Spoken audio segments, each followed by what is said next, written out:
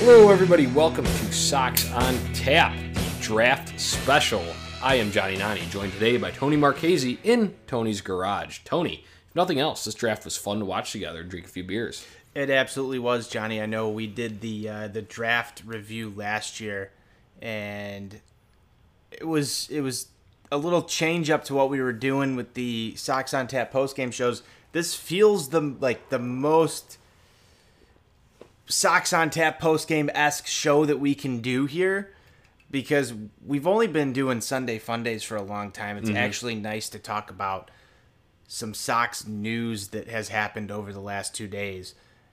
Johnny, I'm going to crack a beer open. We've been drinking a little bit tonight, but we're going to review the White Sox draft. Yeah, absolutely, Tone. Like you said, I think that, I usually would be watching games out here in the garage, and this is where we'd be doing the post game. You hear the little bug zapper in the back. I'm sure you'll get some of that here as well. But yeah, definitely a different feel. But like you said, good. It feels Sox on Tap-esque, Yes. The most that we've had, at least so far this season, especially with everything being, thrown out of whack due to COVID-19. So, Tony, let's get into this first. First thing, we don't know the credibility on this, but I wanted to point it out because I tweeted it from the Sox on Tap account. And it was, we were watching on ESPN out here in the garage. You heard a couple nice bug zaps there. Oh, I told yes, you yes. you'd hear them. But anyway, we were watching on ESPN out here in the garage. Bottom line, they have those tickers that come across the bottom, and they give a bunch of stats about the team that is about to be drafting.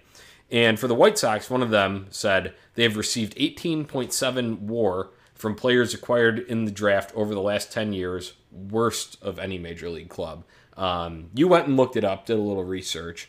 So I'll let you tell them about that. So we don't know if this is officially correct, but either way, that's so White Sox. Yes, and let's preface that too, Johnny, with the fact that they said that is the lowest in the MLB. And Yeah, you and I have talked about this before. We've talked about this with a lot of different people, whether that be on the show or just in DMs or in Lot B. The White Sox were not very high on their draft picks overall, if you look at the last 10 years or even going beyond that. But they did say 18.7 WAR from players drafted over the last 10 seasons.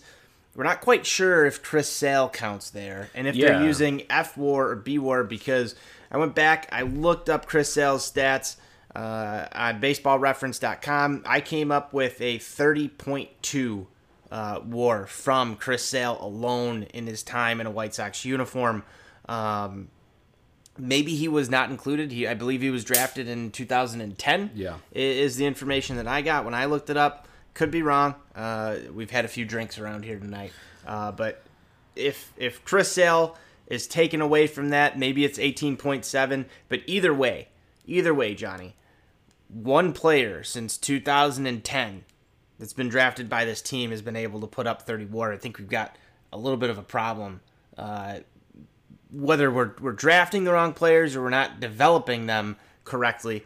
I know you have your takes on what should happen to Chris Getz. Yeah, I do. So I just, regardless if that stat's correct or not, it was fucking embarrassing. It was fucking embarrassing. As you like to say. It's fucking embarrassing that the ticker that was going around for the White Sox was 0 postseason appearances since 2008. Yeah, they showed that one every time. And then 18.7 WAR from players acquired in the draft over the last 10 seasons, lowest in the MLB. Not a fucking good look for the White Sox. No, not a good look at all, Tony. I just wanted to bring that up because I feel like we've been kind of skimping a little bit on the That's So White Sox. Granted, there hasn't been a whole lot to talk about. I mean, the whole situation that this is, White Sox finally make some moves in the offseason. They're going to be good. They're going to be competitive at least. And then, global pandemic happens. That's So White Sox for sure. But we haven't been able to get to these every day That's So White Sox thing. So we had one. We saw it come up. Thought we'd lead with that.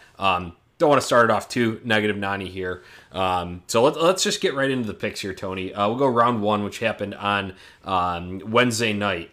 And that was the 11th overall pick. The White Sox selected Garrett Crochet, left-hander out of Tennessee. Big guy, 6'6", 218 pounds. This got a lot of mixed reaction, Tony. And I know you and I are going to have some mixed reaction as we discuss this here. I mean, first off, if I'm looking at that name and I have to pronounce that name, it's Crotchet. And that's how I looked at this right away. Is his name's Crotchet. and that's probably what I'm going to go with for our time here at Sox on Tap when we're doing any type of talk about Garrett Crochet. I'll give him. I'll give it right there because you put the pronunciation right in the rundown. I did. I have to do that for you, Tony. Because that's just for me right there. Crochet, junior out of Tennessee, like you said, a big guy. The comps were coming in with Chris Sale right immediately when he was drafted. Obviously, you hear a name like Chris Sale, Johnny, and you get excited right off just that name alone, if you're a White Sox fan especially. You're talking about a left-handed pitcher with a 100-mile-an-hour fastball, rated the best fastball in this draft out of any college pitcher. We'll talk a little bit more about that when we get to Jared Kelly in round 2. But best fastball in the draft, power guy. You're thinking good move for the White Sox, right? Then you hear them come out in their interview and say, what do you project him to be? Because a lot of scouts, a lot of people around the league, a lot of people on Twitter said he can be fast-tracked. He could be up in a relief role as early as this year, next year. But there's some third pitch questions about his third pitch. This is where we come back to the point where when asked by, I believe it was James Fegan of The Athletic, the scouting director for the White Sox, Shirley? Yeah, Mike Shirley said that we project him to be a number 3 guy. And to me, Johnny,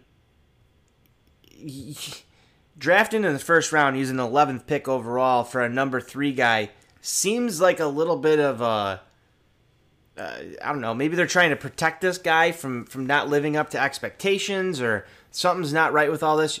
Obviously, you throw in the fact that the guy has had some shoulder soreness. Just an interesting pick for the White Sox when you look at it. I know you've got some things to say about this too, and then I'll come back and dive in a little bit more, but I want to hear your take on pick number 1, Garrett Crochet. Yeah, Crochet. So first of all, I just kind of wanted to preface that I was really, really hoping that Reed Detmer, yes, the pick that went to the Angels right before at number 10, I was really hoping that he would fall. So I was kind of eyes on a college pitcher. So that's why I was not too in the dumps about this one, as some people, as you kind of alluded to on Twitter, and then obviously the kind of expectations that they trotted out, or projections, so to say. So I was a little bit higher on this, and I like, you know me, I'm a sucker for someone that's nasty. I'm a sucker for that. I used to pitch. I didn't have nasty stuff, so I appreciate the guys that could throw it. And we'll get, it was all pitchers here. Speaking of that in this draft, so we'll have plenty of that to talk about.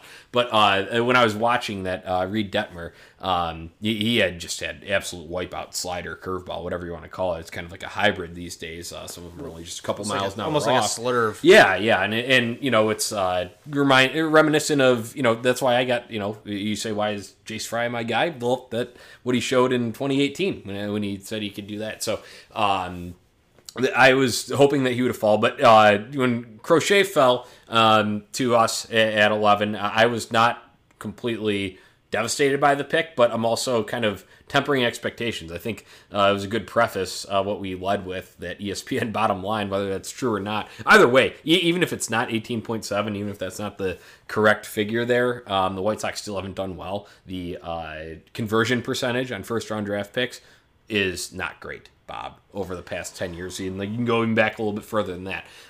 So I'm just kind of more in the wait and see, and I think our guy NWI Steve wrote a great article over at OnTapSportsNet.com, and he wasn't a fan. He would have rather had the shortstop out of Mount Carmel there as our pick that ended up falling to the Cubs at 16. So it was Ed Howard, that shortstop. So, I'm kind of in the middle. I'm kind of just wait and see, and I agree with you, though, it's a bad visual when it comes to projection coming out, that it says that, third starter, and then also you're talking about, you can fast-track this guy and he can be a reliever. But, on the other hand, play devil's advocate here, Chris Sale came up and he was a reliever when he first, came up, and for that full season afterward. So, there's, I'm not saying he's going to be Chris Sale. I know that's what the comp was. That's just because he's wiry and he's tall and he kind of throws three-quarters He's a got little the bit. same. He's got the same delivery. That's what more of the comp was coming from. Yeah, I don't he's think got- you don't. And I don't think I heard Madison Bumgarner for this kid, and even if we get a Madison Bumgarner out of this pick, I'm gonna be happy, right? Like, and I got attacked a little bit on Twitter for coming out and saying I didn't like the pick. I didn't like the pick, and I didn't like what transpired afterwards for the White Sox. Yeah. You look at the hype with the Cubs getting Ed Howard, and I believe they referenced it as their best case scenario. They've got a kid that they could develop into a shortstop, into being a star player. When the White Sox use their number 11 pick overall in the draft, and they draft somebody, and you say, what do you expect out of this guy? And you get middle-of-the-road starter as your ceiling. So if he falls somewhere towards the middle of that, Johnny, I'm thinking we've got a long reliever type guy or a 4A pitcher who can't break into a rotation. A ceiling number 3 guy, and yes, when you think about a number 3 guy, I know everybody's come out and said, yeah, that's like a top 50 pitcher in the league. But what if he doesn't hit the ceiling? What if he doesn't make it there? especially with the track record. And especially with the track record, yeah. I had this conversation. Legitimate concern. I had this conversation with Buzz before you got here on the phone, and I said, outside of Chris Sale, who the White Sox got incredibly lucky with, because they basically fast-tracked him, and Chris Sale told the White Sox, fuck off in changing my delivery. Yeah. Chris Sale was Chris Sale. They didn't touch him. He did what he had to do. Name the next pitcher that the White Sox have drafted and developed themselves to make it to the major leagues and have a good impact, Johnny. Yeah, no, I mean, it's been acquired via trade. You can't. Everything else has been acquired via trade. The Sox have zero track record in developing these guys. And I think that's where I get incredibly concerned about this whole thing, is you go back and you look at a guy like Carson Fulmer, who was drafted by the White Sox, or Carlos Rodon. He's the closest thing, in my question, to being a viable answer, because he's had some success at the major league level, but the guy's always injured. Yeah. And even the guys that we have acquired via trade, you look at guys like Michael Kopech, Dane Dunning, those guys are going down as well. What's going on with the development of pitchers in the White Sox organization down on the farm? I don't know what it is, but it's concerning to me. And when you spend the number overall 11 pick on a guy where you say his ceiling isn't cracking the top 2 in your rotation, that's not great, Bob, in my opinion. I don't like that. I look at what the White Sox did. They drafted Alec Hansen. They told everybody this kid could be a number 1, number 2. They were unable to develop him, and he was drafted later than Garrett Crochet. Also a fireballer. I know it's a different side. He's a righty, but there's no track record on either side. Whether or not they're not great at developing lefties. They're not great at developing righties. They're just not great at developing pitching. They're not great at developing players in general. They're not great at developing players in general. So for you to already sell him short instead of building the hype up around him already looks to me like you're tempering expectations, knowing that your development staff isn't going to be able to get this guy to be a number 1 pitcher in the major leagues. And that should be, in my opinion, your goal. If you draft somebody top 15 in the MLB draft, you want that kid to be a stud. Yeah, absolutely. I mean, in all legitimate concerns. I'll walk it back a little bit, and there's another point from NWI Steve's article, is that, it's hard to, when you put those expectations there, and I know I saw some kind of commentary surrounding it, like, oh, think like 2, 3. And you're talking about like a Jose Quintana type. That's what they were, kind of, saying for the, everybody's freaking out about this projection that Mike Shirley gave. What you've been addressing, the ceiling number 3 starter. People have been kind of saying that, I think it was James Fegan in a thread on the tweet after that quote had come out, because there was a lot of, buzz around it. And he had said, think like, number 2 as well. I agree that those are legitimate concerns, but at the same time, if you're talking about, number 1 guys, it's like NWI Steve pointed out, there's 10 to 15 of those guys in the sport overall. So I don't know if it's, as much as you want to have them, build up the hype and have them live up to it. I don't know if it's kind of realistic. Well, so that I totally agree with your side of this, Johnny. I understand that mentality. I just don't like the fact that if you're smart enough as an organization to control your PR on the sense that, hey, let's not say that this guy is going to be the next Garrett Cole. Like I think that's fine, because I don't think you're going to get many of those guys. I don't even know if we had one in this draft that's going to be the next Garrett Cole. I don't even know if Casey Mize is going to turn into the next Garrett Cole. But at the same time, you're drafting this kid so high. And Don Cooper today on 670 The Score said, we drafted this kid to be a starter. We wouldn't waste a pick on somebody to be a reliever that high at number 11 in the first round of the draft. And I go back and I look, and it's the same people in charge that drafted Carson Fulmer, who's now a fringe reliever on an MLB squad. And I've got to say, hey, that's a major fucking red flag for me, Johnny. Yeah, oh, it absolutely It's a huge is. major red flag, because you look at some of these pitchers that they've took in the first round. It's not even just pitchers. It's pretty much everybody so far that they've taken in the first round, outside of Tim Anderson, that's been able to come up and make a major impact on this team. Or have, even Tim Anderson has major question marks with the glove right now. They just don't seem to be able to fully develop players into stars. Yeah. And that's what you want out of your first round pick. I know that the conversion rate on first round picks isn't high anyway, but if you're going for somebody, and I don't think I've said this yet, and I know Jordan Lazowski asked me on Twitter today, who would you have taken in that situation? I'm going with Ed Howard, too. Yeah, I personally would not have. I disagree there. But then again, my sights are more set on a college reliever. So maybe that's just my perception, my kind of thought going into the draft. I'm no draft expert, but I was just thinking college talent, quicker track to the MLB than a high school talent. Because even Ed Howard, that's going to take at least 4 years. I don't care how much they want to hype him up, and how much the storylines are going to surround him. That's my thing with Ed Howard in that slot, Johnny, is that to me, you've already got shortstop locked down by Tim Anderson for the near foreseeable future. Timmy and Ed had a great relationship. The kid looks at Timmy as his mentor. If there's one player who's come out of the draft for the White Sox and actually been able to get up to the big leagues and succeed, it's Tim Anderson. And so Tim would have been able to take Ed Howard under his wing and get him through some of those hurdles and mentally prepare him to be his successor at the major league level. I think at that point in time you have to make a decision between Ed Howard and Tim Anderson. But I think Timmy's that kind of guy that could have taken him under his wing, and you have all those problems with the player development staff.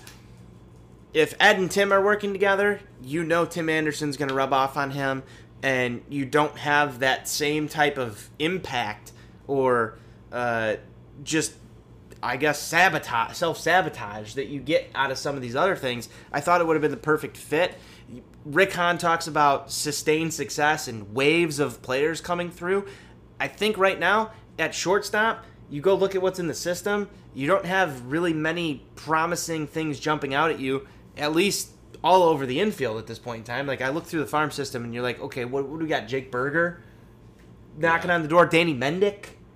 Is he stealing somebody's spot? You know Nick Madrigal is going to slot in at second base at some point in time or become a utility guy.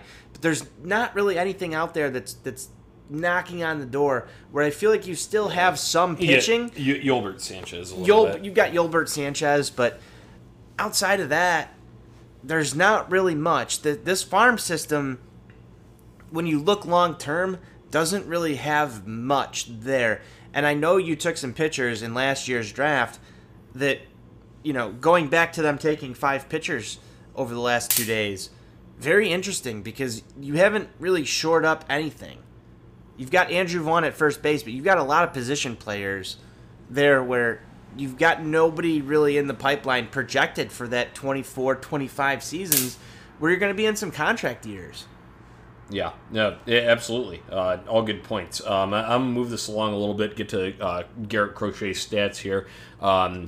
over 36 games, 13 starts at Tennessee. It was 132 innings pitched. He had a 10-9 record, 4 saves, 4.64 ERA, 149 strikeouts, 1.402 WHIP, 10.2 K per nine. That's what I like the most about. Yeah, him that right I mean there. that's that kind of tells you a little bit about the stuff there, and the wipeout stuff, the power fastball that you had previously talked about, Tony. I wanted to thank Alex Rude for pointing this out on Twitter today. Mansu Lee had the same concerns that you had, and kind of aired them out on Twitter and said, what am I missing here? Why am I thinking this is terrible? And Alex Rude, he said, I looked through his Crochet's game logs, and it looks like he had 4 games that ballooned his career numbers. Take those 4 out, and his career ERA is 3.13. Command isn't much of an issue, with walks per 9 only being at 3.39. So if you want a silver lining there, I'm not a fan of silver linings either,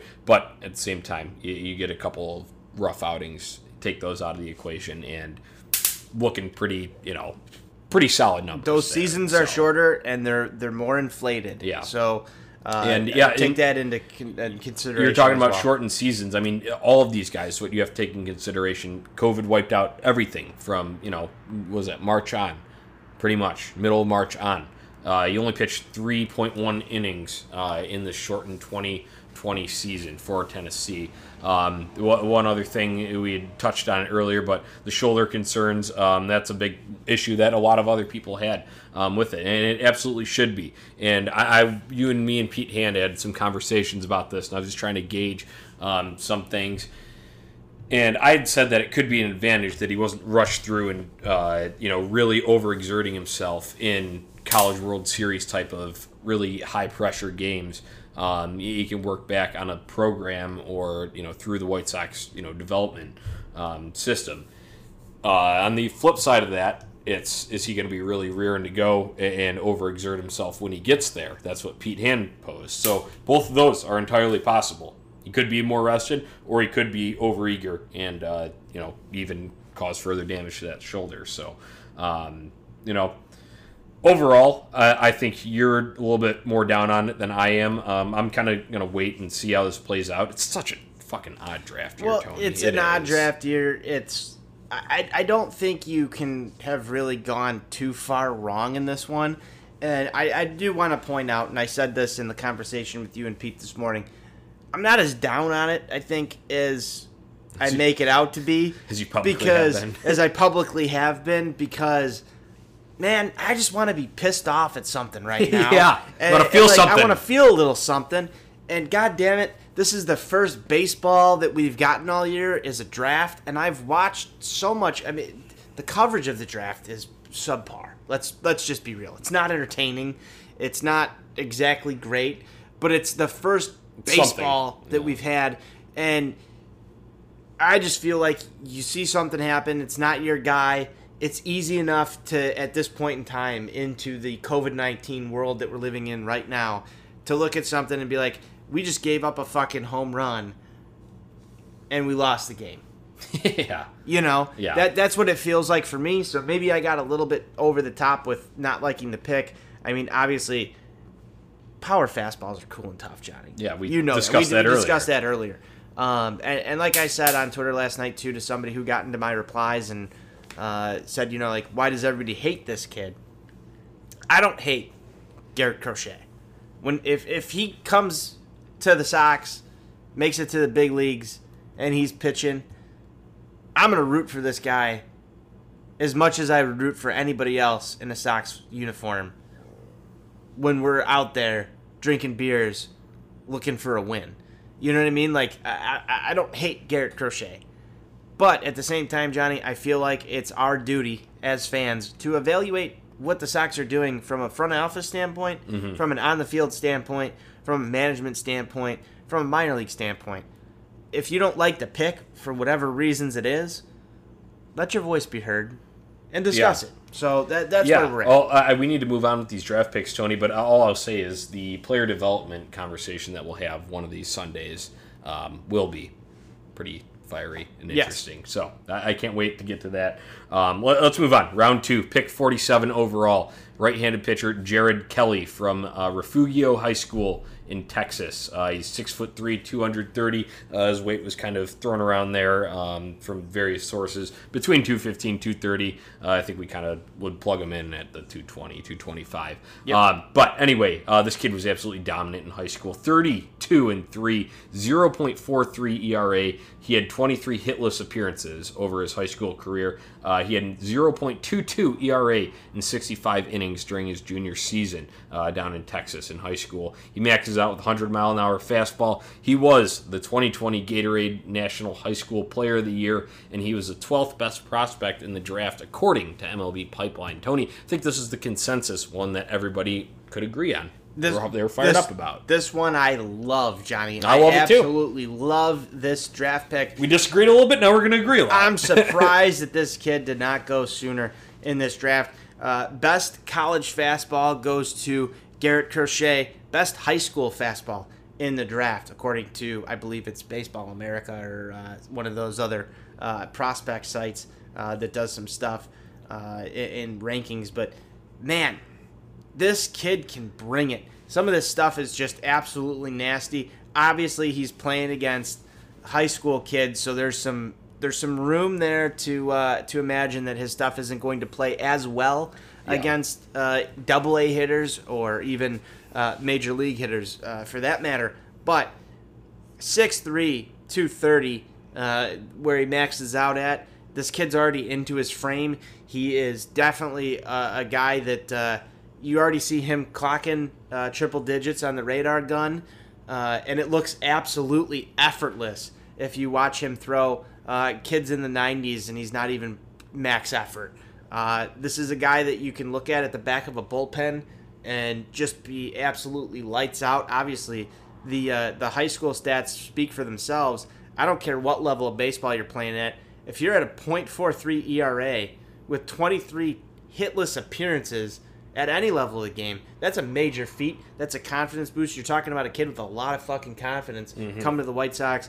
I watched the call that he had with Rick Hahn when they drafted him. Apparently, the kid also has a great head on his shoulders. I think the world could be this kid's fucking career at this point in time.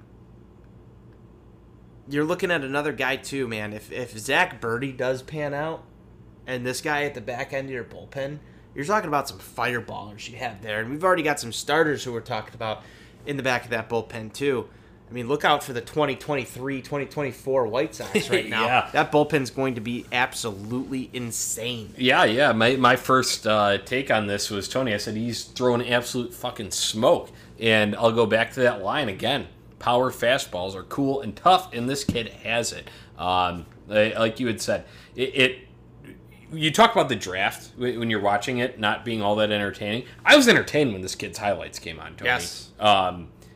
He's bringing it. He absolutely bringing it. That's the best way that I can put it. And once again, I'll take it with the slightest grain of salt because it is high school. But to be that dominant, like you had said, at any level, and it's obviously reflected in being the 2020 Gatorade National High School Player of the Year. I know some people will point back to, I think it was Courtney Hawkins was that, I think in 2013, back when the White Sox had taken a high school pick. But, as second round here, I also am astonished that he fell to where the White Sox were in that second round, but I am damn glad that he did. I'm excited to see this guy develop, Tony. It might take a little bit longer because he is a high school arm, but God forbid, Tommy John. That's one thing that the negative 90 here, first thing that comes to mind is that if that's going to happen. But, man, I think you said it best, that he's got world of potential ahead of him. So definitely could see him as a lockdown type in the back of the bullpen. All right, let's move on. Round 3, pick 83 overall. Right-handed pitcher / utility man, Addison Coffey. He's from Wabash Valley College in Illinois. 6'2", 195 pounds. He has versatility in the field, at the plate, and on the mound. But we've been hearing some things that this guy could be a non-signee, maybe one that they are drafting and then not signing to save that money, Tony. Yeah, I'm not sure on this one. Obviously, Not a lot about him, honestly. There was not a lot about him. There was no picture available when he was drafted on ESPN. Interesting pick here. We found a picture of him in a White Sox hat. Obviously, he's from college in Illinois now. This is making a little bit more sense. So this is one thing I just wanted to, going back on his track record. I don't know exactly what the situation was because there wasn't a whole lot of information out there. But I believe he had initially committed to Arizona State and then had gone back to a community college and then was going to move on to Louisville. Yeah, I believe that was the thing. There were some things here about Addison that just raised a little bit of question mark in my mind too. The only guy that the Sox drafted that might not wind up a pitcher, I think the picture that we used in our article, he was obviously playing some position in the infield. Yeah, I think it was a high school picture, so he probably playing some third base there. Yeah, so it'll be interesting to see what happens with Coffey, but I like what I saw in a little bit of video that I got to watch of him. Might be a Sox fan. This might be this kid's dream to go then sign with the White Sox. I don't know enough about him to say much about what the potential is there. Obviously, this one took everybody by surprise. But like you mentioned, versatility in the field, at the plate, and on the mound. Just seems like a good athlete. And in the third round, not a bad pick. I don't know. Like at this point, I don't really have a feeling either way. I think it was kind of off the wall because there wasn't a whole lot of intel out on this guy. So if that's true, what we had kind of seen, the rumors floating, I could legitimately see him being a non-signee. I honestly think that maybe the overall thing that ends up happening here, and then they use some of that money towards in a couple of days when this undrafted free agent pool opens. I think that could very well be because we heard rumors that or reports that Jared Kelly, the second round pick, had pretty much already had a deal nailed out with the White Sox. Yes. So they were pretty set on that. And then I think you had told me that Crochet was going to get his full slot value. His full slot value. That came from James Fox. I saw something about him getting the full slot value. I had a little bit of a question whether or not Crochet was going to be a under slot pick for the White Sox there. It's looking like no. But Jared Kelly, dude, kid could have been drafted in the first round, number 12 overall by the according to MLB Pipeline. I thought you'd have to go under slot somewhere, save that money in order to get Kelly here. Just surprising Kelly fell to the White Sox. If Coffey's that guy that you have to give up just to make those two signings, I'm probably okay with that. Yeah, me too. All right, let's move on. Round 4, pick 112 overall. Right-handed pitcher, Cade Meckles from Grand Canyon University. He also spent one season at Western Oregon. He's 5'11", 185 pounds. He had a 14-3 record, 2.08 ERA, 1.033 WHIP, 10.8 K per 9 over 129.2 innings in 34 games over his collegiate career between Western Oregon and Grand Canyon.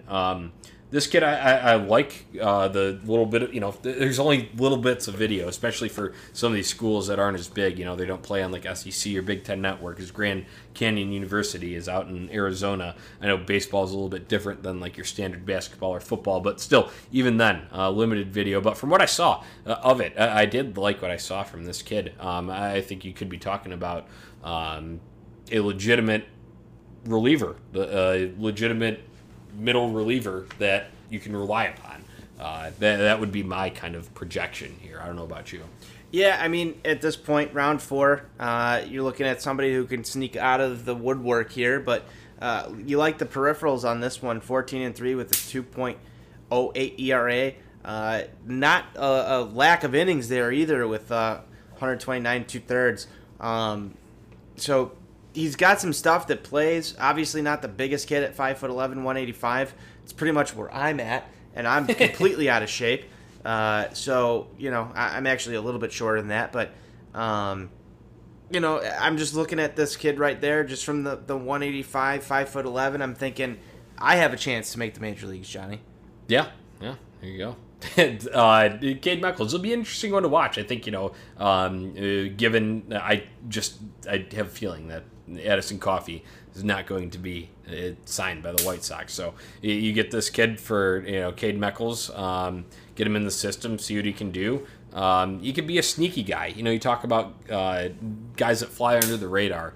I think this could be one of them. He's not going to be your big sexy name. Like, think about the big sexy names in the past. Of your Michael Kopechs and Lucas Giolito, and obviously those guys are required via trade. But when you're looking at like the prospect pool, he could be like the sleeper one that comes up and is actually really effective in the role that he has put in with the White Sox. So that's kind of what I see there. Let's move on. Last one here. We're getting close to the end of the show. Round 5, pick 142 overall. Left-handed pitcher Bailey Horn, junior from Auburn University, 6'2", 212 pounds, another big guy. He was 7-3 with a 4.75 ERA and a 2.46 batting average against over 55 innings during his time at Auburn. Said he was a junior. He only saw 2 season stats worth on his Auburn page, and I believe his freshman year was considerably better, or excuse me, maybe sophomore year was considerably better than his junior season. But then again, everything being cut short, it kind of inflates things. So interesting there, but another lefty here. We had a mix then. Your first and last picks of this draft being lefties, and then you got righties all sandwiched in the middle there. So I like having the lefty option there. I honestly don't know a whole lot about this kid, but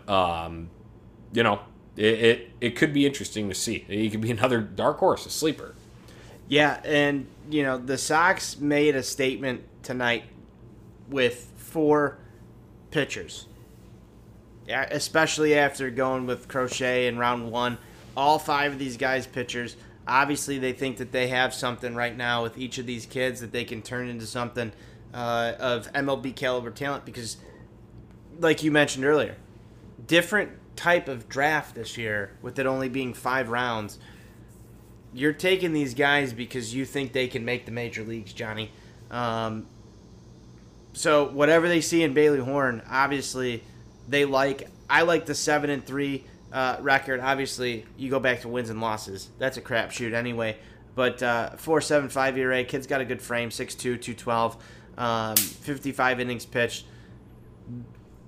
I think right here you're looking at a kid where this was going to be the year that determined where his draft position was going to be. So you're looking at the kid's makeup. You're looking at how he's performed, not only in college but as high school as well.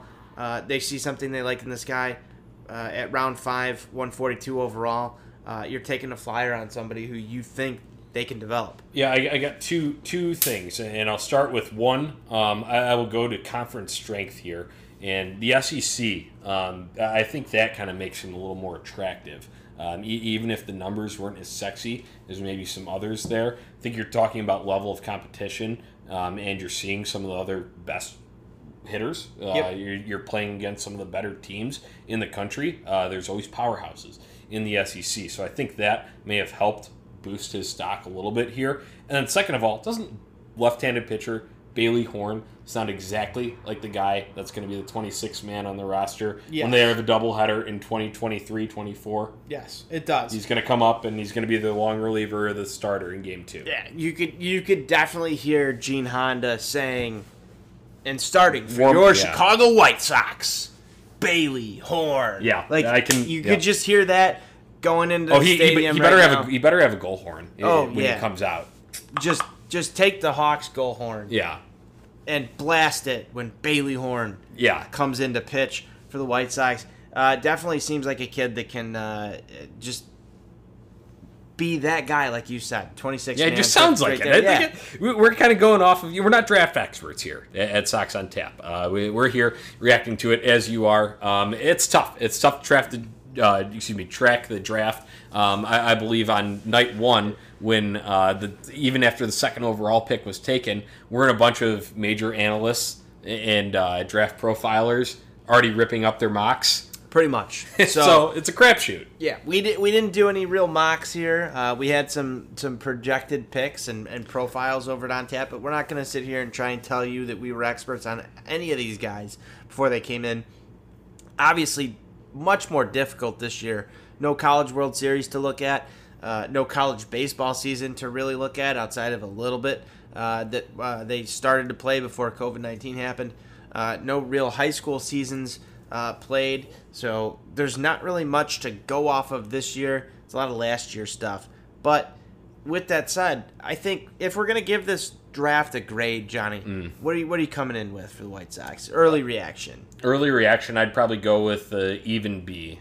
And even to a B minus. B to B minus. Yeah, I was thinking somewhere between the C plus to B range. I think that Jared Kelly pick, honestly, is the bolster of this draft. If Kelly gets taken by somebody else and the White Sox don't wind up with him, you're probably looking at somewhere from a D plus into a C with the rest of everything else. I think Crochet can be something. I really hope that the White Sox are able to develop him and harness his talent. He looks very raw. But I think with Jared Kelly, you've got somebody that they're going to be able to throw in there. He's got the right mindset, be able to make it to the major leagues.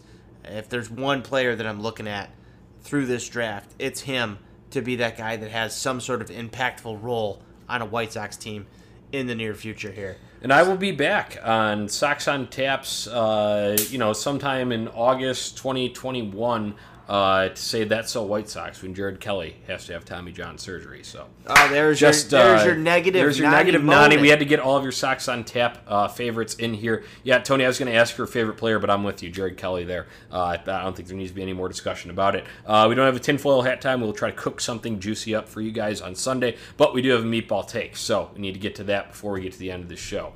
I'll read it off here because Tony is the one that quote tweeted this and pointed this out to me. But I'll read off the original one. Jason Hosking, one great friend of Sox on Tap, Aussie Sox fan on Twitter, says, looking back on draft picks from previous years, was Jared Mitchell ever as good as Mike Trout? Maybe I'll end up on Tony on Tap's meatball and take, for fuck's sake.